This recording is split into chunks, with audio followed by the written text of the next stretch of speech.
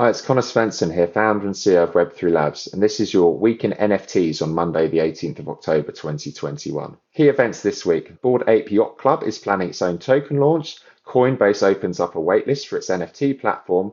Sotheby's launches its metaverse, and Visa launches an NFT program for small businesses. In terms of metrics, there were $300 million of NFT sales during the past week, which was a decrease of 47%, with an average price of $3,650, which was an increase on last week of 37%. The Twitter page for the leading NFT project Bored Ape Yacht Club, which has 10,000 generative NFTs, have announced that they're expecting to launch their own token in Q1 of 2022. And so what they want to do is actually set up a legally compliant token in a responsible and sustainable way. They're working with one of the leading legal teams called Fenwick, who are based out of the US on this, who have been involved in a lot of token launches in the US. And so off the back of this, they're hoping to actually, innovate with respect to doing it in a more legally compliant way than the traditional token launches. And so what they'd be looking to do here is to actually airdrop tokens to holders. At the moment, further details of the Bored Ape Yacht Club token are yet to be defined, but it's no doubt going to be in significant demand there and going to be a very hot token. Yuga Labs, who are the creators of Bored Ape Yacht Club, they've also signed on with Gary Osiri, which is the founder of the media manager Maverick. This is actually a firm that represents a lot of well-known artists, including Britney Spears and Madonna. We mentioned previously about how CryptoPunk creators Lava Labs had signed up with a major talent representative, United Talent Agency, in August,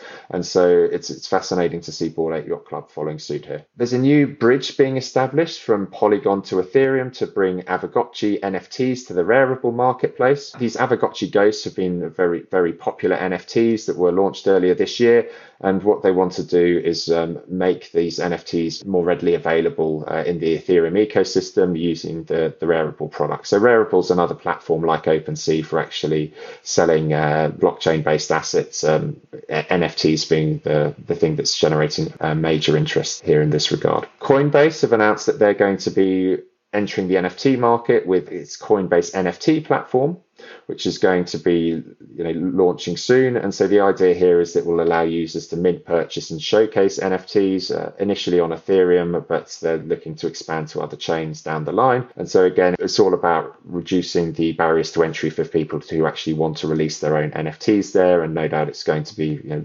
very popular offer. Binance earlier this year, they launched their own NFT platform. We've seen Crypto.com do it. So Coinbase being such a popular exchange, then no doubt it's going to be a very successful and in-demand offer. And they've already seen over 1.4 million people actually sign up for this. Visa have launched an NFT-centric platform alongside a noted crypto artist called Micah Johnson. What they want to do is help creators and small business owners better understand how NFTs work and how they can use these networks to actually create and sell digital artwork.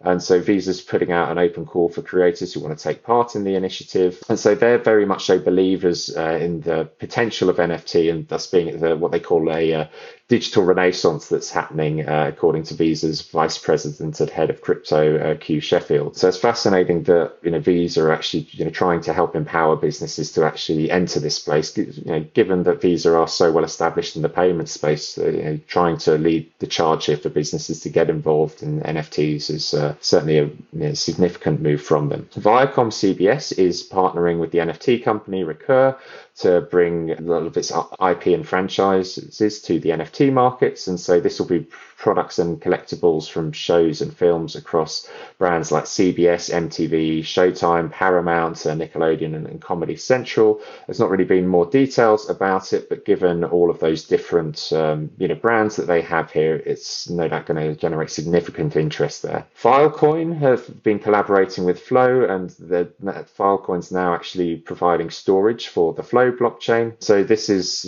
basically means that Flow users can mint NFTs using the IPFS system behind the scenes for the metadata and the actual content themselves on top of it. And so this just ensures that the assets are in a decentralized place, so to speak. From the perspective of Dapper Labs with things like NBA Top Shots and their new launches that are coming, like the NFL and UFC, this kind of helps ensure that they're using decentralized infrastructure for people who own these NFTs. Sotheby's NFTs as well, they've announced a Ethereum metaverse marketplace. The idea here is that it's a curated marketplace that will auction NFTs for fiat currencies. It's basically going to be focused on Ethereum initially, but also potentially include layer 2 technologies such as Polygon and Binance Smart Chain.